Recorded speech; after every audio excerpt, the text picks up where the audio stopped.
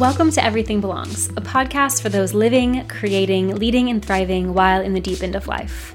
I'm your host, Madison Morgan, leadership coach, creative consultant, and speaker. I coach soulful visionaries and go-getting mavericks who desire to create art of their lives and take their work both deeper and higher. In this show, I'll be bringing you an overflow of conversations with my favorite thought leaders, teachers, healers, and creatives who inspire me to live more fully in my own power, worth, and wholeness, along with offering some episodes where I share my own practical insights, behind the scenes peeks into my process, and tools I use on my own journey. There will not be much we shy away from here because at this table, everything belongs. Therefore, you can expect me to ask the uncomfortable, juicy questions. You can expect that you'll hear people you disagree with on the podcast and maybe even ideas you've never previously considered. I trust you with your own discernment as we take this deep dive. You can expect to laugh, cry, learn, and be challenged by the guests as they share their diverse experiences and views of the world. It's my hope through learning to see that all of it belongs that you will develop a more sovereign way of holding yourself, so you can playfully go after the life, relationships, and career you are made for, to let all parts of yourself have a seat at the table, to lead and create from your deepest truth and become your own source of validation, all because you finally know you're worthy of it. All that's required to get started, that you show up curious and willing. Let's dive in. Welcome back, everybody. This is Everything Belongs, and we are doing a two-part episode. It's just all of your questions about my life, business, spirituality, and more. And today's episode specifically is all about business. I answered all of the personal questions about my divorce, coming out, my faith journey, and where I'm at spiritually in the last episode, episode 100. Today, we're going to be diving into all things business and coaching. And before I even dive in, I want you to know that my 90-day creative business immersive is calling in the final 3 seats at the time of my recording this, that is. So if you are curious about working with me in the capacity of being your business coach and consultant, please go to madisonmorgan.com/serveitup. I would love to have you in this 90-day group immersive. We are going to start on September 28th, meeting almost every week until the new year. So it's 10 total calls with me where I'm teaching, offering live consulting and coaching, plus so much more. I'll tell you about it here in a minute. But if you're curious now and want to secure a call with me, I do 20-minute clarity calls just to make sure that this is a really good fit. Go to madisonmorgan.com/serveitup right now and go ahead and just secure yourself a call with me that we can talk about if this is right for your stage in business, if you're a new business owner or just starting a business, how this can support you to build the foundations, but also those folks who've been in business for a couple years and are kind of reaching a pivot point. It could be a really good fit for you as well. I've worked with people along both ends of that spectrum, people who are already making 6 figures, multiple 6 figures in their business, and people who haven't even made their first 10 grand since opening the doors to their business. So I would love to talk to you about this if you are curious about building a really integrity-filled business that honors your needs, your way of moving in the world, but offers front-facing, a very clear message that allows your ideal clients to find you, and then behind the scenes, having those systems and scalable offerings that allow you to really live your life, which is ultimately what having a business is about. It's about being of service and living your fucking life. The truth of it is, I was trying to create a normal business. Really, I was trying to, when in the beginning of my work, I was trying to create a normal business. I was trying to be a normal coach. I was trying to care about all the normal things that coaches help people with. And the truth is that I'm just not very normal. I don't have a normal business. I don't have a normal life. I don't want normal things for my clients, nor do normal things happen whenever I work with people. I'm not normal. And in fact, if you've worked with me in the past, this past year, you'll know that I have been failing miserably at normal, so miserably. I am, yes, great at cosplaying as a business coach, your average business coach, but I'm just not about selling people through talking about how much is in my bank account or something like that. I know deeply how to help someone tweak the back end of their business for scaling. and whip up their marketing for sales and make it sound really clear and juicy and good. And that's easy for me. Like that is so easy, and to the point where it's almost boring.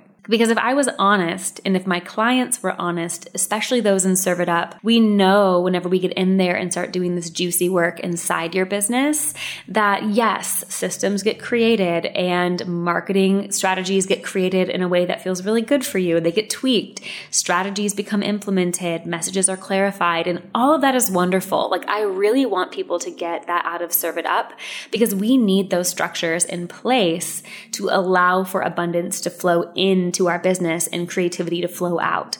So I'm all about those structures and those foundations that allow abundance to flow in and creativity to flow out. But there's kind of this secret sauce that I've been keeping, and kind of it's been grating on me a little bit, not really sharing about this element of Serve It Up.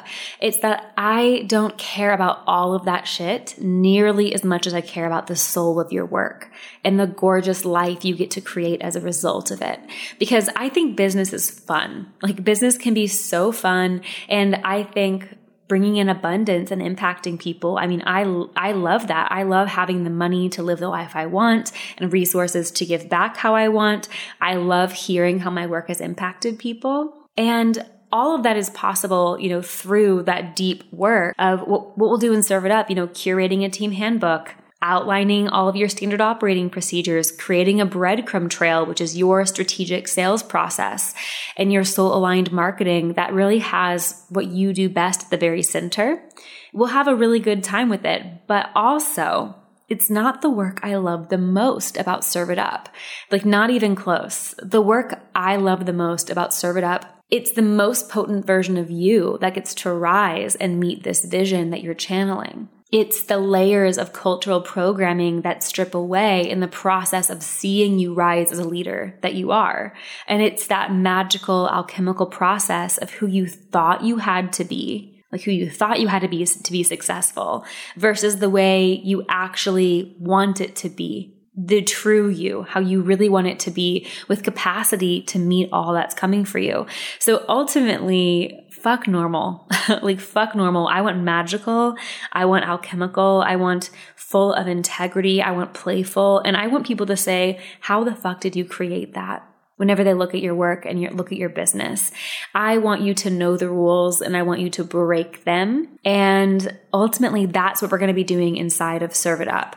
So we do have 10 total calls, which each of them outline the 10 core pillars of Serve It Up. So we'll develop your business ecosystem. We'll do consensual marketing, social media strategy, how to lead and hire your team, how to have ease-filled and strategic launches, and so much more. But ultimately, over this 90 days, we're going to meet for 20 total hours, streamlining, clarifying things inside of your work. You'll have time with me one-on-one in our office hours to message me and get personal feedback. It's going to be so much fun. So again, if you're curious about doing a kind of business coaching that isn't, as some might say, normal, maybe this is for you.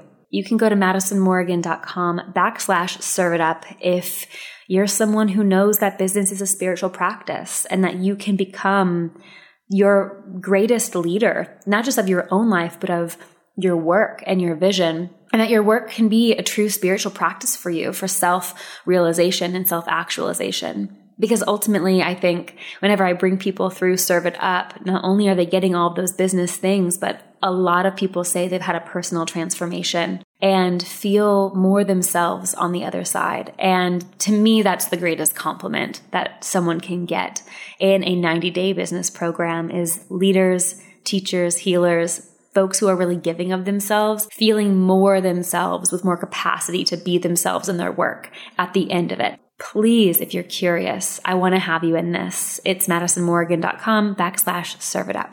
Okay, so let's dive into some of your questions about business and my business specifically, some advice around business. The first question that was sent in is, should I coach for free to build my business? I actually think yes. I think yes. And not everyone's going to love that answer because people are really about charging what you're worth as if you are worth a certain amount of money. But I think what's really interesting about the coaching industry is because it is an unregulated industry, unlike therapy, for example, where there are a lot of rules and regulations as to when you're allowed to even start practicing, coaching doesn't have that. And there are a lot of benefits to this. And then there are some downsides. And one of the downsides is that people don't develop their skill of coaching before they start charging a lot, and then they feel like a fraud, and then they feel not good about the results their clients are getting. There's no apprenticeship phase in the coaching industry unless you choose to do so. Something that I did and was encouraged to do by Julie Parker from Beautiful You Coaching Academy, where I was trained to be a coach specifically.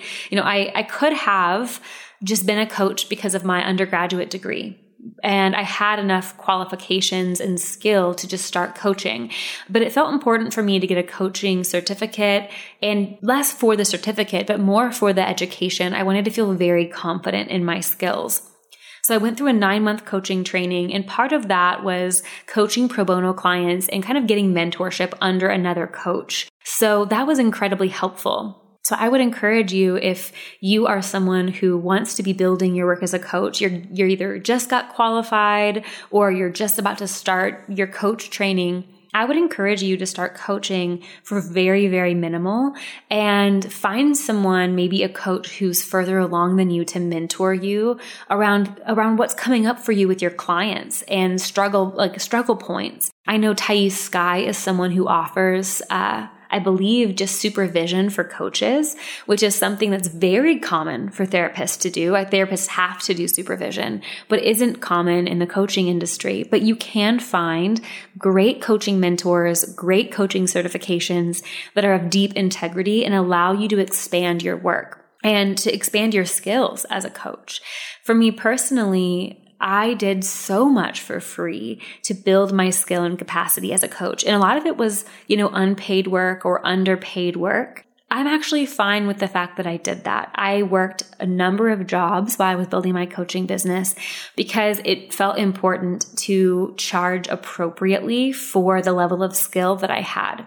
And so in the beginning, I coached a lot of people for free. I did giveaways on the internet, coached people in my network. So not necessarily friends, but acquaintances, to get comfortable with my own way of coaching that wasn't as formulaic as a coaching program teaches you to be. Because whenever you're being trained to be a coach, there's kind of a formula that you'll learn about how to do it, and finding your own rhythm in that takes time. I felt personally like finding my own rhythm was important to do with clients who weren't paying for high-level expertise because I didn't have it yet. So while I was building my skill and building my business, I was not charging very much and working other jobs. And I really encourage people who are building their business to not see any shame in doing so while you're building your business.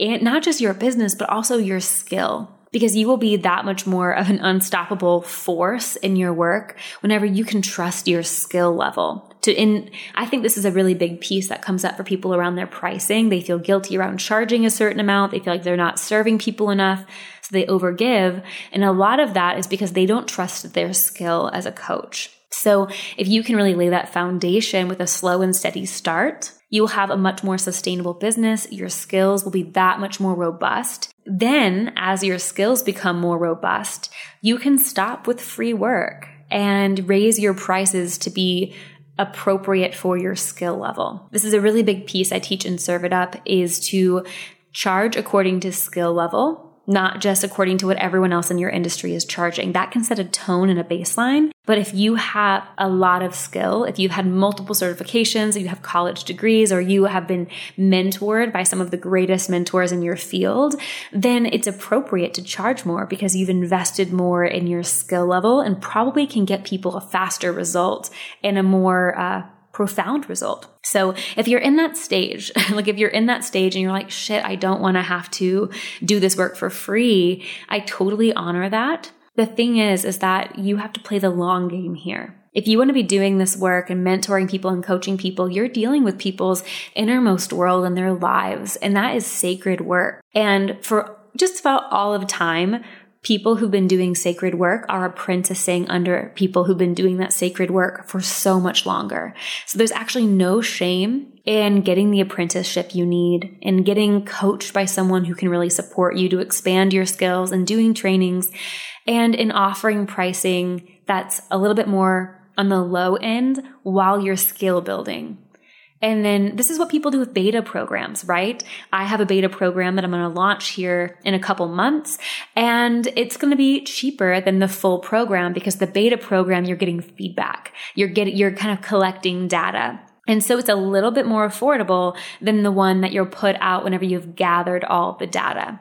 So think of it like a beta offering. I tell people when they're starting their business, you don't want to be doing this forever. You don't want to be discounting forever. So you want to basically tell people that are receiving this that it is on a discount because you are skill building, or it is on a discount because you're collecting data and you want a testimonial in exchange for the work. So you can let people know that your prices will be raising at a certain point, and then you can, build stair step your way up to the pricing that feels really good for you. And then you'll have testimonials and a reputation that precedes you, which is not just what I did, but it's what I encourage new coaches to do. And then to really learn, the key is to learn when you're starting to overgive and do this from people pleasing and when it's self-extractive. And you'll start to feel that because it will feel less like you're learning and more like draining and exhausting. And that's a really good indication that it's time to pump up your prices a little bit and get more boundaried. Okay, so the next question says, this person just asks, how do you stay consistent, organized, and disciplined to post, write, create, etc.? So if you've been following my work, I have been posting online consistently for 8 years. In the beginning of my business, I posted every single day on the internet for, I believe, 2 years. I emailed every single week. I've emailed almost every single week of my business for 8 years. So much content.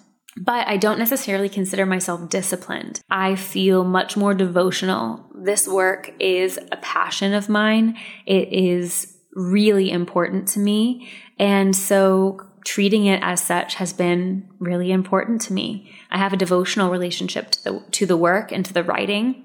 I also love to write, so that really helps. I have found a format that really works for me, writing emails and posting videos on social media. And I trust my body's flow. I have forced, but I find when I'm forcing myself, I do not feel good. And so I have to really listen to not forcing it. So if you're struggling with that, try not to force it. I also delegate. I don't do almost anything that I'm not good at. Like I do what I do best. I write content, I write emails, I write podcasts, and I coach people so well. I create really amazing programs. Everything else I'm not as good at. And so I outsource that.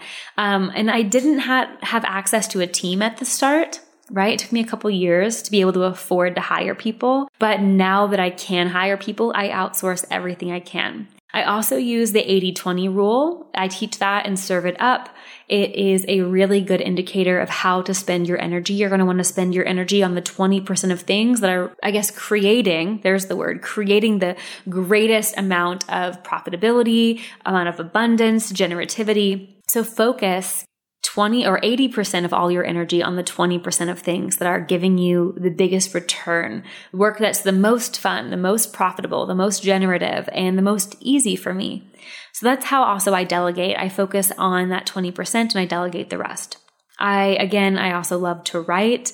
So whenever I am really listening to my body and letting myself rest, content will come to me. I say content, but just writing and words will come to me quite easily. So I give myself time and space. I feed myself inspiration, lots of books and art and time living. I find just living my life, I find inspiration. Doing my own healing work has been a huge source of the inspiration behind my writing because I always have content whenever I look at my own life and what's going on for me. So I use my own life as a source of a lot of my writing. I also have really amazing business systems. I geek out on efficiency, systems, and not wasting energy. I do have a neurodivergent brain. So a lot of this honestly is the way that I've adapted given my neurodivergence. So I have really amazing business systems, keeping things simple, keeping things easy, because my brain overthinks. My brain is so busy. I see so many little details, and having really clean systems in my business allows me to have that really wild mind and then channel it into something productive. So I also don't spend much time in my email inbox. If you'll email me, you know there's an autoresponder. If you're a client, you know I have devoted times where I message you. Again, that helps my neurodivergent brain, because those notifications, I struggle filtering out notifications based on which ones are more or less important. So if you are a stranger in my inbox or you're my most beloved client, my brain registers those as equally important.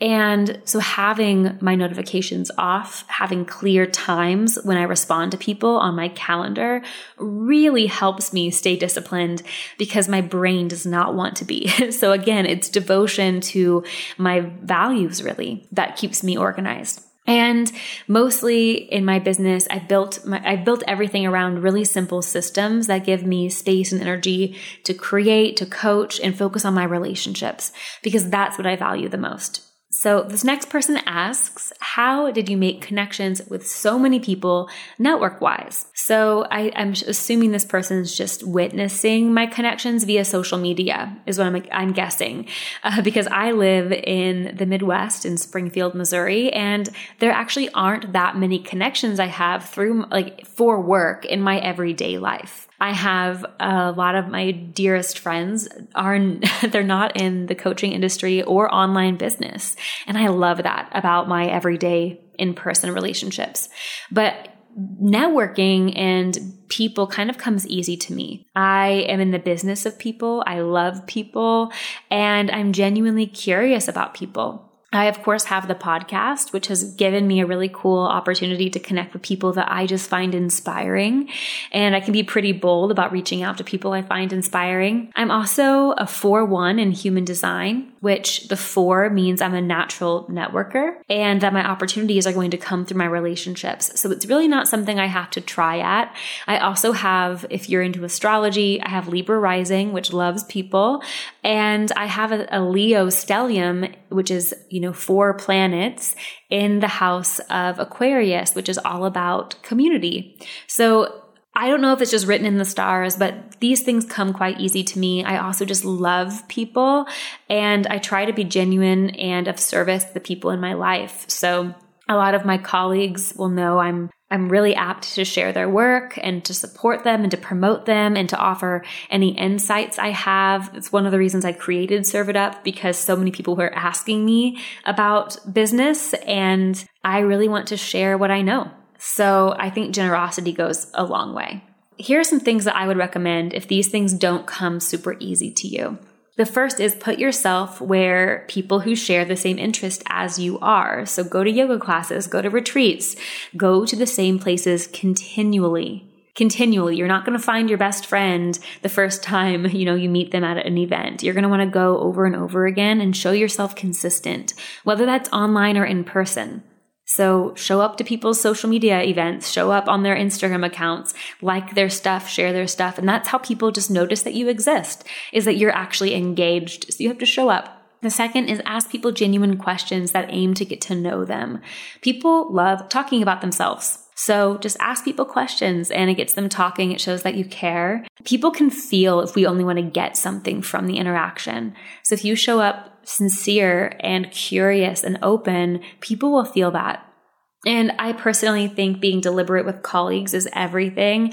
I don't really feel heaps of competition from my colleagues. I try to cultivate relationships that feel really equal. So I share their work. I share their work abundantly, and I hope to be a person and a peer that people can trust. And so it's a good reminder to check your own ego and envy, because those are things that get in the way from really potent peer relationships. When you're seeing someone as your competition, or you're jealous, or you just have those strange, sometimes colleague relationships can have that, but that really hinders true connection, and people can feel that shit. And so then give it time. Relationships, especially nowadays, are built over time because everyone is quite busy and everyone's got a lot going on. So just trust the time it takes to build deep relationships. the next question sent in is, what has been the biggest key takeaways to business success for you? So goodness, I've written out 4 different things and it's all going to sound kind of familiar perhaps. And the first is consistency over time. It takes time, sustainability, especially if you want to be skilled at your craft, right? So I see a lot of people online at the moment, like booming with what seems to be overnight success. And I just want to remind everyone who, observes these people suddenly they just blow up, that there will be a new shining star in every industry every few years. And it will feel like this person got there out of nowhere. Like, where did this person come from? They must have a secret. And it is true that sometimes people just blow up. But the truth, I believe, is that nearly everyone who has success in business has been trying and failing and posting when no one liked their post and doing events for free and undercharging and working hard long before you've ever heard of them. So consistency doesn't mean constancy. This is another thing we say in Serve It Up. You want to be consistent because that builds trust. You want to be consistent, whether that's once a week, whether that's once a month. You want to be consistent. But it doesn't mean constant. You don't have to be showing up on the internet constantly or in your work constantly. But consistency means over time, people showed up again and again and again. So if you want business success, you're going to want to show up again and again and again. The second piece is inner work. And I guess there are people who don't need to do heaps of self-reflection to be successful, but I am not one of those people. Kudos to the people who, didn't have limiting beliefs holding them back, who didn't have self-worth stuff holding them back or shame to heal before they could show up boldly. I did. I had a lot of shit going on and I needed to heal. And so for me, the willingness to heal has been pivotal in my ability to lead. And as a coach and a healer myself, I think if we are healers and you do work in the world that supports people in remembering who they are, if you're not doing that work, it is really important that you do. It does not mean you must be perfect. You don't have to be perfect to support other people to heal. We're all imperfect people helping each other see ourselves and find our way home. But if you're not willing to do that work, it can become dangerous, especially if you are, again, a healer, a facilitator, a leader in some way. Because what's really important about, I think, the work of coaching or therapeutic work or healing work is that we want to be clear mirrors for people. And we can't be clear mirrors if we are full of our own projections and unhealed stuff that we're projecting onto other people. So doing inner work helps us serve people better. And also, if you're in a different industry, which isn't about mirroring to people their goodness, then I think just doing our own inner healing helps. Again, clearing projections means we have a stronger mental resiliency, and it means we have a greater capacity in our nervous system for success, for challenge, which just come with business. So I think all around, willingness to do inner work is important. I think that a lot of success without it can be dangerous, but some people don't seem to need it in the way that I have. So again, kudos to those people. Maybe they can share their success strategies with the rest of us. The third piece I think that has been really key for business success for me is integrity in my strategy and then market adaptability. And what I mean by that is, can you adapt to change while staying true to yourself?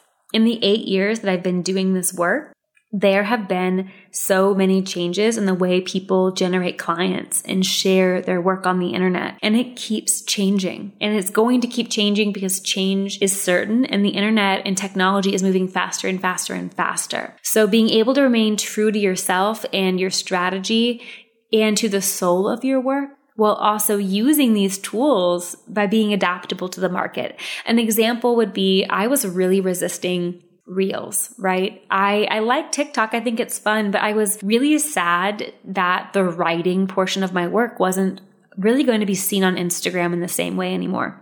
But whenever I realized I could become adaptable and I can start posting more reels of myself speaking to the camera, which get, so many more views than anything else for me personally right now. Also, speaking to the camera is easy for me. I can channel my writing somewhere else and have that be on my email list or use it for podcasts, and then do the thing that's connecting with people on Reels.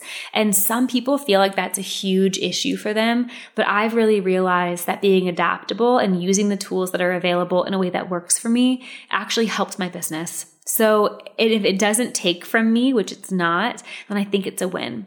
And I also just want to remind you that word of mouth is still, the most potent marketing strategy. So doing a really great job and having integrity behind the curtain of your business is really important, because that will, cascade out, and people will feel that, and people will talk about your work and refer you. And I think if you can remain adaptable amongst all these changes while remaining true to who you are, that's how you create a sustainable business.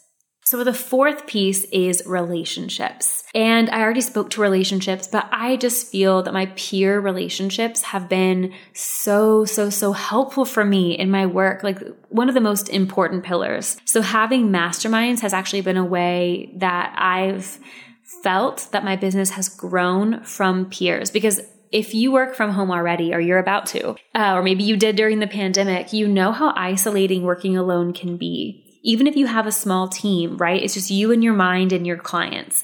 And I remember whenever I went full-time in my work, I really feel like I fell into a depression. I felt really isolated. It was really challenging for me to work alone and not have anyone else creating structure for me. It all felt like it was relying on me. So what I did during that season was I joined a mastermind, and it was a paid mastermind, and it helped me to show up consistently for myself, but also be stretched.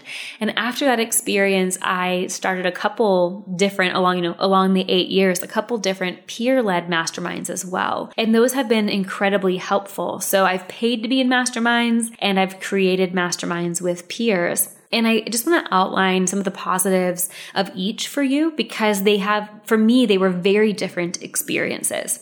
So the positives to the masterminds you can create yourself are that they cost nothing. They don't cost anything but time, and you can choose the people to be in them. And I think the biggest things that have come out of those experiences for me was feeling that I got deep relationships, and that I didn't feel alone. It helped me feel like there were other people going through what I was going through in business. But the negatives of having peer-led masterminds is that there's no facilitator. So what that usually ends up meaning is that it will fizzle out. They're less driven, they're less consistent, and there's no one really holding you to your goals.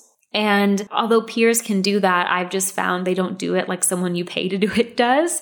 So whenever I have paid to be in masterminds, which I've done 3 times in my business, I have just gotten such a huge transformation personally from the experience. On the other side, I felt like I had really not just achieved goals, but become more of who I wanted to be as a result of someone holding the container securely. They've produced more income-driven changes along with a greater sense of cohesiveness and drive. So I've developed really great personal relationships from those as well, but they were a lot less relational and a lot more about me doing what I really said I would do, because the coach or the facilitator held me to that.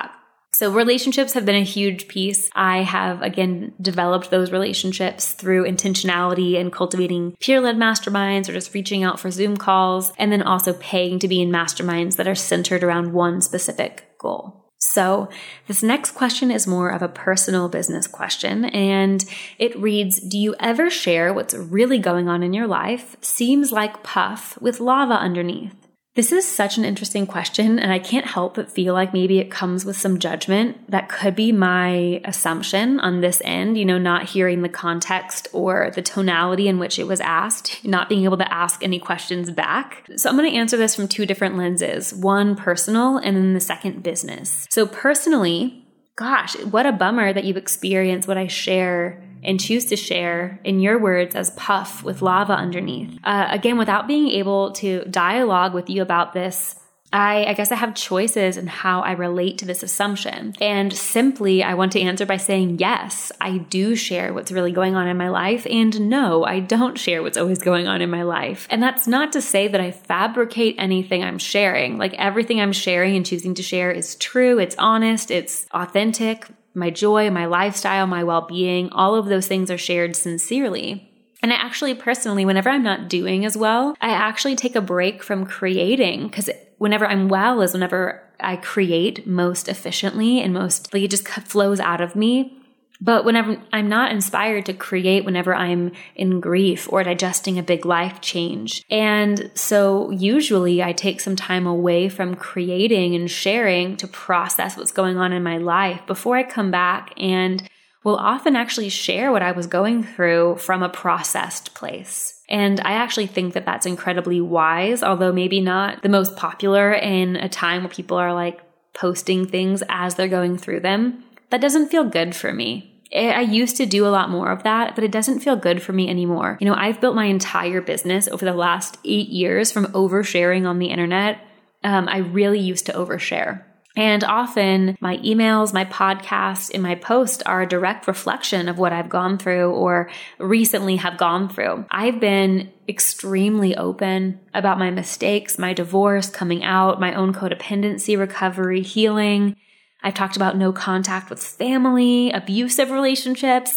Oh my gosh, I've talked about so many things that are deeply personal on the internet. But in recent years, I've learned that I was using in the past a lot of my stories. It felt like I was taking something that was sacred and extracting it for marketing. And that wasn't on purpose, but it just was happening, right? People were connecting with it, so I would share more. And I've started to realize that it had a lot to do, the reason I was doing this had a lot to do with my lack of privacy in my childhood and some enmeshment patterns I was in. So over the years, as I've healed, I've gotten a lot more discerning about what I choose to share on the internet. There are things that I will never share on the internet because I respect not just the privacy of my own life, but the privacy of those I care about. There are people in my life who don't want to be posted about on the internet. So yeah, I very much share what's going on, but I also reserve the right to a private life and a private love and a private spirituality and a private home. And the emotional exhaustion of sharing personal things and then having people and strangers on the internet respond to them has at times been bad for my mental health. And I have gotten projections and assumptions that have been very hurtful. And I'm a very sensitive person. So I've shared that a couple episodes ago, whenever I was collecting questions for these podcasts, I received some really unkind questions, or I guess just statements because they were anonymous. And thankfully, my social media manager filtered most of them out.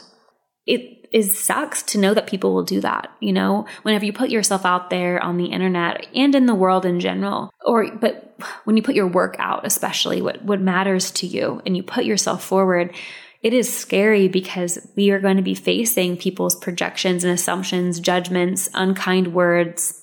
I think the older and wiser I've gotten and the more healing I've done, I'm more cautious about what I share because I know people will have opinions and judgments. And through the internet, people are not shy about sharing them. So the things that are the most sacred and close to my heart, I don't let strangers on the internet make comment on it. So yeah, that is my perspective from a personal place. But from a business and social perspective, I have other opinions. So I'm not an influencer.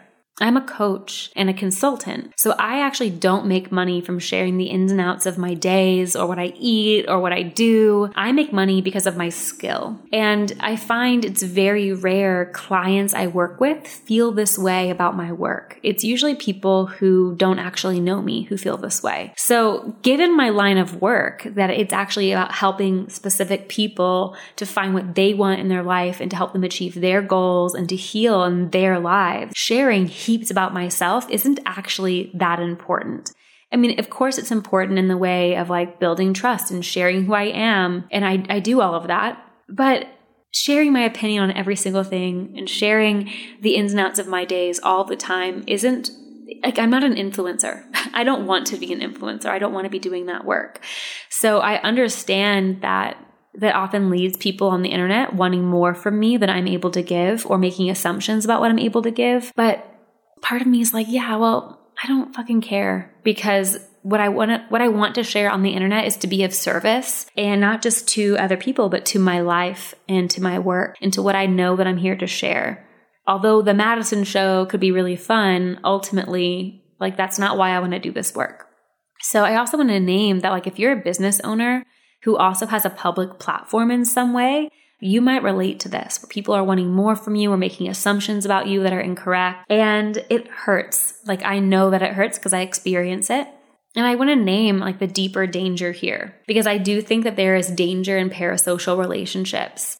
I was on TikTok and there was a creator. I don't know her name. I wish I could remember. In this moment, she's a really sweet redhead creator and she was doing her makeup and she looked so sad in the video. And the comment was like, I've been gone for a month because I've been extremely unwell.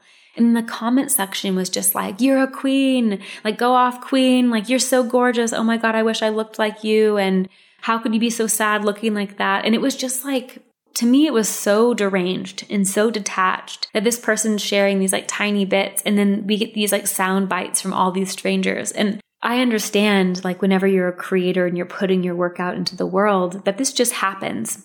But we stop relating to people like people sometimes.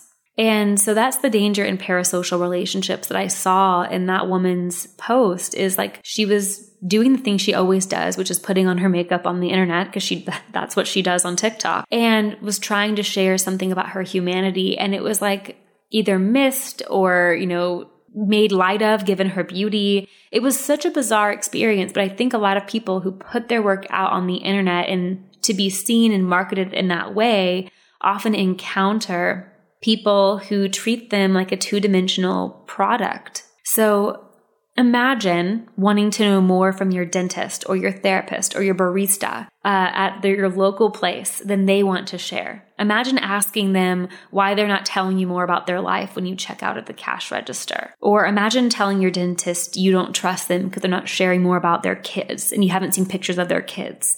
That'd be so weird, right? But with online businesses, people become two-dimensional to us and we can mistake a whole person for the skill or product that they offer, which I think is damaging on both ends because we can pedestalize someone and then demonize them later, or pedestalize someone and demonize ourselves. And it's extremely dangerous and it leaves room for all kinds of projections to blur reality. So when in parasocial relationships, I think it's truly our responsibility, our personal responsibility to engage with content in a way that's good for our mental health. So if my work or anyone's content makes you feel bad about yourself or you find yourself judging them and projecting onto them, it might be a good sign that unfollowing or muting or talking about it with a coach or a therapist will really serve you. Because if that is going on, there's something there for you. And it could just be take a break, but it could be something, to look at. And if you are a business owner who experiences projection, judgments, or you're just a woman like me who's a bit too much for a lot of people, I want you to know this, that you don't owe people more time and attention than you have. If you don't have it, you definitely don't owe it to anyone. You don't owe people an explanation for your lifestyle, your choices, or your well-being. You don't owe people a deep dive into your trauma. What you owe is your integrity. Are you sharing because you want to? Are you sharing what you want to? Are you sharing what you fully digested so that when you do share and when you do get projected onto, that you'll be stable and clear, able to discern what's true for you and what you can weed out? Are you showing up for clients and customers in a way that honors your commitments? And are you sharing content that is consistently aligned to your values? Are you living a healthy work-life balance? Those are the things that are the most important to me about sharing our work with the world. It's so much less like whenever we say, am I being authentic on the internet? I think we've really mistaken authenticity as vulnerability porn. And I think a lot of people kind of can demand vulnerability porn from content creators, but I'm not here to be an influencer.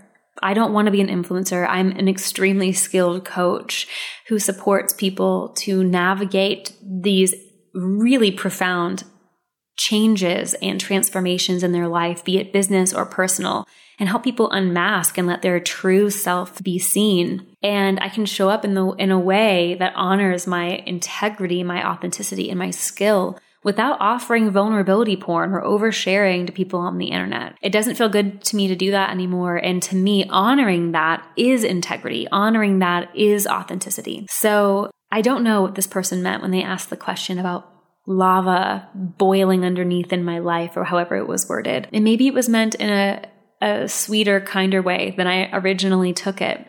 But I do think it's a really important conversation and one that I've been navigating the last year and a half or so about what do we give people on the internet versus what do we own in our skill and in our craft whenever we have a business?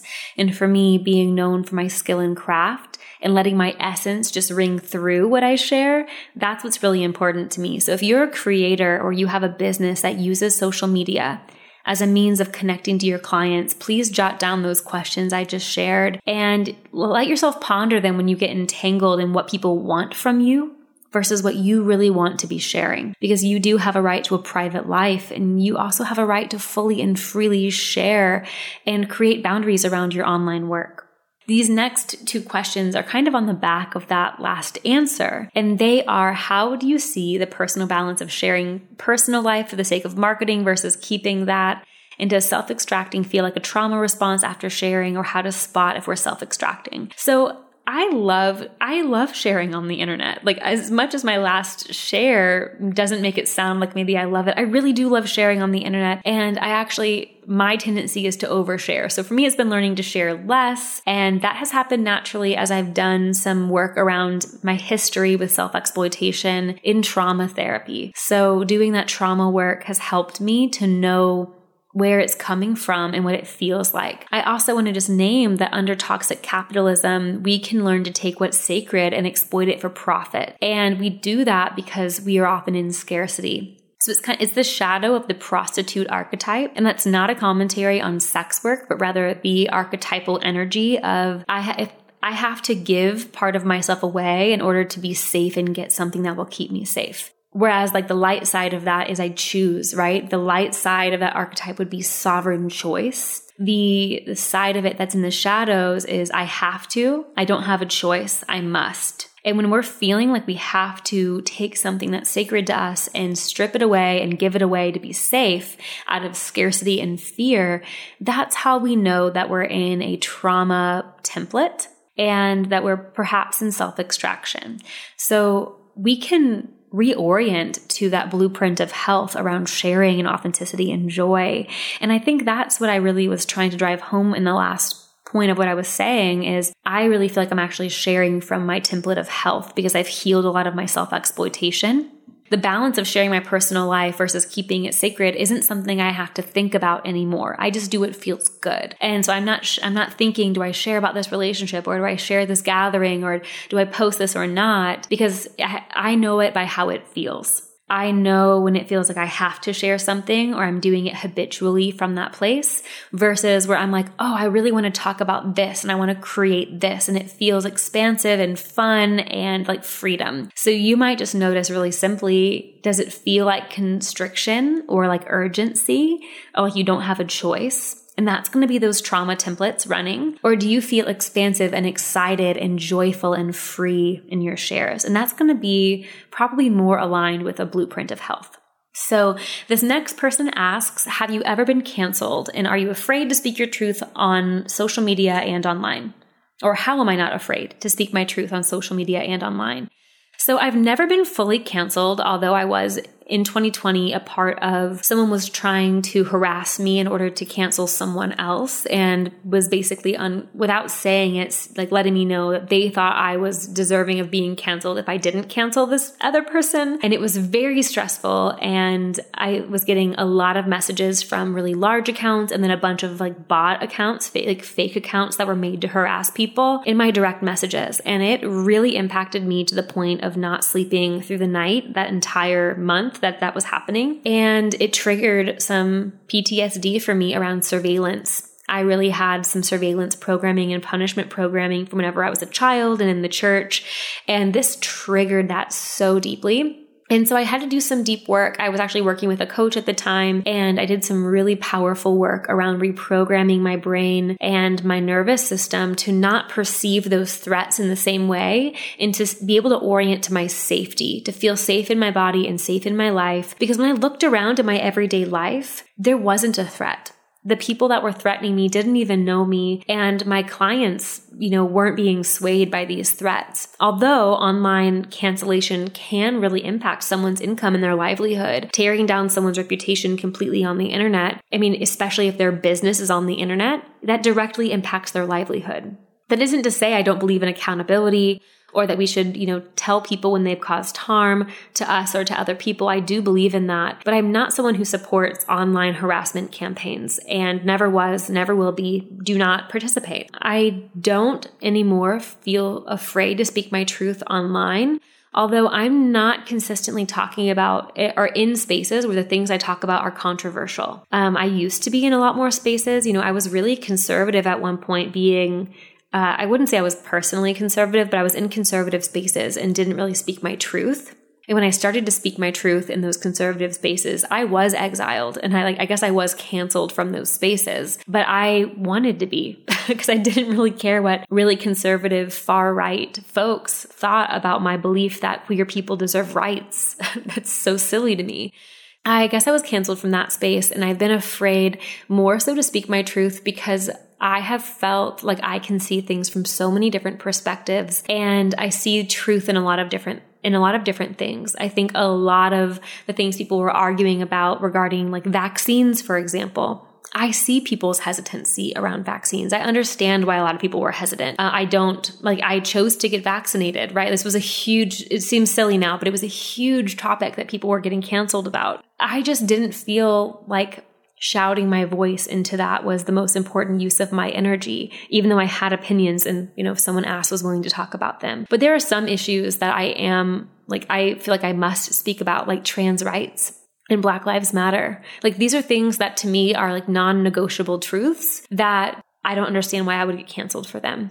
The things that I have been afraid about causing harm, I've been really open behind the scenes in my life to feedback from people and have done anti-racism courses and continue my education so that I know whenever someone comes to me where I've caused them harm, that I can process that shame. So if you're someone who worries about getting canceled or speaking your truth on the internet, I would say, what are you willing to stick your neck out on the limb for? Like, what is important to you in your work? To be seen, given your privileges, what is important for you to be seen standing up for in your work? And then what are the things that you feel edgy around? And I would really get curious around how shame is operating there and what your skill level is being with shame and moving shame through. Because the things that usually come up around cancellation for people are deep shame and fear, like scarcity and fear. So if you can be really supported to move through those things, then I think that you could probably move through your ability to speak your truth online. I also want to say that it seems, in my opinion, that a lot of the big cancellations, like people aren't doing that in the same way anymore. And so, yeah, I have a lot of conversations about this with my one-on-one clients and people in Serve It Up because it tends to be something that really holds people back from sharing, and they don't realize how safe they are to be sharing and also how competent they are to receive feedback. If you can trust your competency, you will be that much more capable of sharing what you believe in the world. The next question is about my social media manager. They say, how did you choose and employ your social media manager? What was the process of this kind of business expansion? So I have had two different people manage my social media. One person was more like a full takeover where they were like managing DMs and replying to comments for me and also creating, like I would write and they would create the content and post it for me.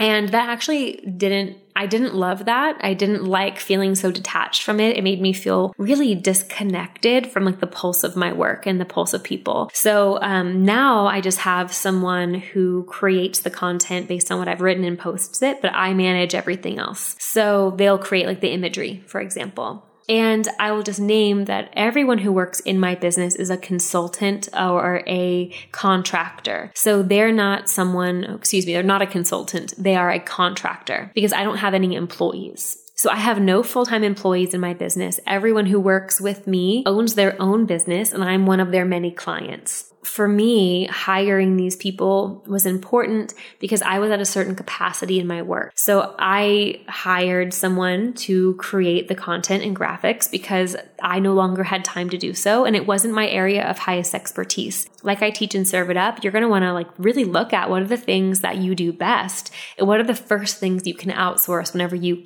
have the capacity to. Creating the graphics was one of those things for me. I wanted to outsource it. I can do it. I'm good at it, but it isn't what's most fun for me in my work. So it was one of the first things that I had people outsource. So you might write down on a piece of paper, I do a more extended version of this instead of serve it up. But what are the things that you love doing, the 20% of things that you want to be doing always in your business? And what's the 80% of things that you want to let go and outsource to people who do it better than you? So I have a social media manager, I have a virtual assistant, I have a podcast editor, and I have an operations manager. And those people manage all the things that I do not do best, thankfully.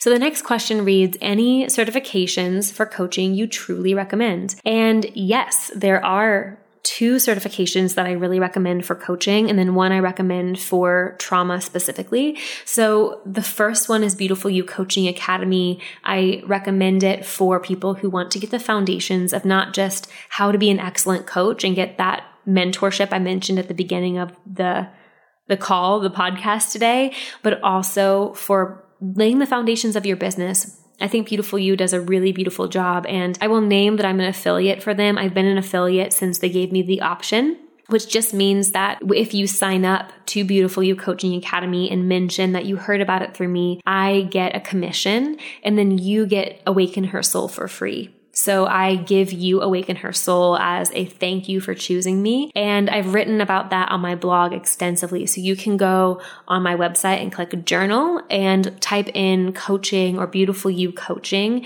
into the search bar. And you're going to find all of my articles about Beautiful You and how supportive it's been for me. So the other certifications I would recommend are not foundational trainings, right? So Beautiful You is a really amazing foundational training for coaching because it covers the ins and outs of how to coach, how to be an excellent coach and space holder. And Alchemical Alignment is the training I would recommend specifically for trauma resolution, body-based trauma resolution. And that is not the same thing as coaching. The other recommendation I would make is Haley Carr's Neurolinguistic Programming training. It's called Be Your Own Coach, NLP Immersive. And I love Haley. NLP is something that is a very complicated tool, but it is an amazing addition to your coaching, repertoire. If you are someone who's looking for deeper skills like hypnosis and helping people unlock deeper layers in your coaching sessions, I have found that as a really solid tool and continually use it in my work. So I recommend Beautiful You if you are someone who is new to the coaching world and has no background in coaching. And if you're someone who's already a coach and want to deepen your work, you might look at Alchemical Alignment for trauma resolution or Haley Carr's NLP training for more deep understanding of how the brain works in a coaching session. So this next question asks, do you ever feel like you just can't work this hard or stretch this much or want to slow it down in a way that would equate to less income? Do you take breaks from work financially? How have you gotten through in the past? Has there been any moments of I can't or overwhelm since you have been doing this? So this is a loaded 4-part question. And yeah, there's a lot in this question. And to answer the first part about money, thinking that I can't work this hard or stretch this much, I want to slow it down. The things that have been overwhelming in my work as of late it's not about work. It's not about stretching this much because of work or working so hard. It's usually something in my personal life that is challenging, that lowers my capacity for work. I love my job. I love what I do. I love how much money I'm making. And, it allowed me the freedom to buy the home I purchased and to rest as much as I've been resting and living into a more spacious lifestyle. Like the amount of money I have has allowed me to do that. I understand that whenever I was in a place where I didn't have this much income, I couldn't rest as much.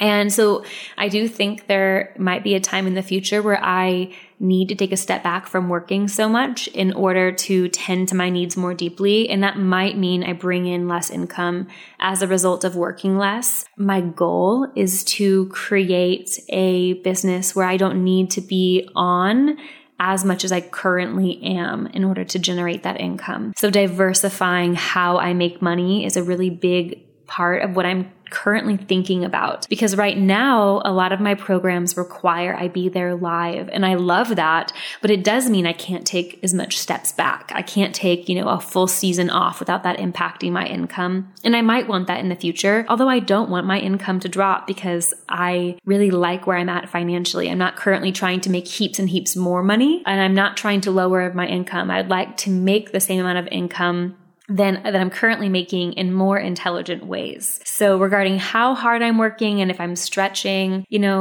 I do know that if I take an extended break, that I will not generate as much income based on the current format of my work. I do have some passive income streams, but the majority of my income comes from being on live coaching calls. So creating a business where I can log off and rest if I need to is, again, one of the things I'm leaning into with my work. So I'm learning to invest money better. I'm learning to plan launches in advance. I'm going to be automating what can be automated in some of my programs. Creating extended payment plans helps for this, to bring in cash flow and to understand my cash flow in the coming months so that I don't get big bursts of money coming all at once and then like that feast and famine. And then living under my means is really important for this. I live under my means, and that helps me save and not live launch to launch. In business, it's not just about making a lot of money. It's also what you do with that money, how you invest that money, how you spend that money, and how you work the back end of your business. Because there's a lot of folks who are launch to launch or feast and famine due to the way that their business is structured. And so although my business has multiple revenue streams, I like to structure my business about 50-50, where half of my work requires me to be there on live calls and the other half is generating income. Yes, with me still working, but not having to be such an active role. So the feeling this person describes of that maybe you just can't work this hard or stretch this much, that has been true in seasons. And like I mentioned, this is usually true whenever I've undergone a big personal life change. So this summer, being diagnosed as neurodiverse has opened up a big portal of grief. When I went through my divorce or a breakup, that has been really difficult. But my burnout rarely comes from work, and, it has at some points, but it often comes from a stacked amount of things. And I am personally in a season of reevaluating my relationship to work, how I'm showing up on social media, how I'm using my time, and how things can be easier. These times of grief or change or lower capacity, they're consistently innovation points. And for me, they have me ask, where can you pull back? Where can you let go of what isn't working? Where can you restructure your work to work for you? And I think that can be like a slingshot, that like really tightening of the pull back before a big slingshot into another phase of expansion. They also ask, do you take breaks from work financially? And no, I don't. Business is about generating income. And we live in capitalism, and I don't have a partner or a person that I can rely on to provide for my resources. So my work is the way that I make money to pay for the things in my life. So that might in the future look like having less income because I want to take a pullback, but I don't desire to take breaks from work. I really love what I do. And I know that ebbs and flows come in business and ebbs and flows come in capacity. And that's why I like to set up my business to be a little bit smarter in terms of how I generate income and how it is set up for my livelihood as far as like my personal well-being. So I also really trust that I know how to live on less. So I remind myself each time I make a big change or a big investment to be more in my personal alignment, that I can live on less if I need to. And living under my income really helps for this. They also asked, has there been moments of I can't or overwhelm as you've gotten here? And I think for every person in business, I'm going to speak for everyone. That's maybe a big overstatement, but I think everyone has felt overwhelmed. And I think everyone has felt like they can't. And usually when I hit these walls, it's because 1, I'm out of alignment with the way that I'm working. 2, I'm burnt out. Or 3, I'm undergoing a major life transition. And in the case of any of these things, this is what I recommend. The first is doing less than what's comfortable to do. And so I like to think about effortless effort. What would feel effortless, but is still showing up? 2, moving forward with the burst of energy I do have. So listening to my natural rhythms. 3, make it more simple than you think is possible. 4, go to therapy or receive coaching from a skilled facilitator. 5, I let myself fully log off and enjoy me time. And then 6, Nourish yourself. That's good food, clean water, nature. Really nourish yourself, because owning a business does bring you to the edge of your capacity, I think, many times. So having healthy coping skills, not just to cope with stress, but also to expand your capacity, is going to be paramount in navigating uncertainty, because business is full of uncertainty, and that's the creative journey. It's full of uncertainty. So it's important to be checking in with your mental health and to have trusted providers and practitioners in your corner if you are struggling. This next person, this is the last question. This next person asks, how do you create boundaries for yourself or feel healthy using Instagram as a creator? It seems hard. It is hard. It is hard. I'm not going to lie. It has been hard for me. And this last update with Reels, like I mentioned earlier, that was a big hurdle for me to overcome, because I did not want things to change. I was really happy things were working the way they were working, but change is inevitable, and boundaries are really important. So this is something I teach in Serve It Up. As I teach my clients to plan content in advance, I like to create like a skeleton of content, which what I mean is like the bones, like kind of plan out a month in advance of what are you promoting right now, creating the bones, and then you can fill it in with your natural creative ebb and flow. So I, again, like that structure that allows for spaciousness, and I'm not always the best at showing up whenever things are overly rigid or when they're overly open. I need a little bit of structure to where I meet with my social media manager, we plan all the content, I write everything, and then in the, space between the posts that we've scheduled, I show up and post casually with just what's on my heart. I use Canva, or my team uses Canva and Planoly to create content. We use Google Docs for just about everything. But the biggest thing is, I like to know why I'm posting. So if I'm promoting a certain program, or if I'm sharing my work or posting on the podcast, I like to know what's the greater purpose behind it. And that helps me know why I'm doing what I'm doing, and then be more deliberate in posting the things I'm posting. There you have it, folks. Those are all of the business questions that were sent in, or at least most of them. A lot of them were very similar. So I hope that has really been fun to listen to and been of service. If it has been, I would love to know. You can share this episode on social media and tag me with what was your favorite part, or you can leave a review. And this is the last episode before a break for a couple months. We'll be gone for about 3.5 months as we're working on another project. And we'll come back in the new year with some really beautiful interviews, some really powerful microdoses, and hopefully clarified vision. That's what breaks are so good for, is like knowing even more potently what we want to do next. So a final reminder about Serve It Up. If you are interested, please go to madisonmorgan.com/serveitup. Would love to have you in this intake. Right now, there are 3 seats left. And if you want to get on the waitlist for next year, if those seats are already taken by the time you get around to listening to this, go to madisonmorgan.com/serveitup. There will be a waitlist on there if these seats are taken by the time you get to listen. So I really look forward to meeting you. If you are someone who's going to be doing Serve It Up, go to that website, book a call with me. And I look forward to seeing you on social media and in email until I release the next podcast episode. So if you want to remain in contact, be sure to follow me on Instagram at Madison Morgan, and you can get on my newsletter list at madisonmorgan.com. All right, everyone. I hope you have an amazing rest of your year. Now that we're transitioning into fall up here in the Northern Hemisphere, my favorite season, I hope it's spacious and easy, and I'll see you on the other side of the new year. Thank you for tuning in to Everything Belongs. With the number of podcasts and content online and a very full life, I know the value of your attention, and I'm so grateful for every minute you spend listening to this show and having these conversations reverberate through your home, your car, and in your life.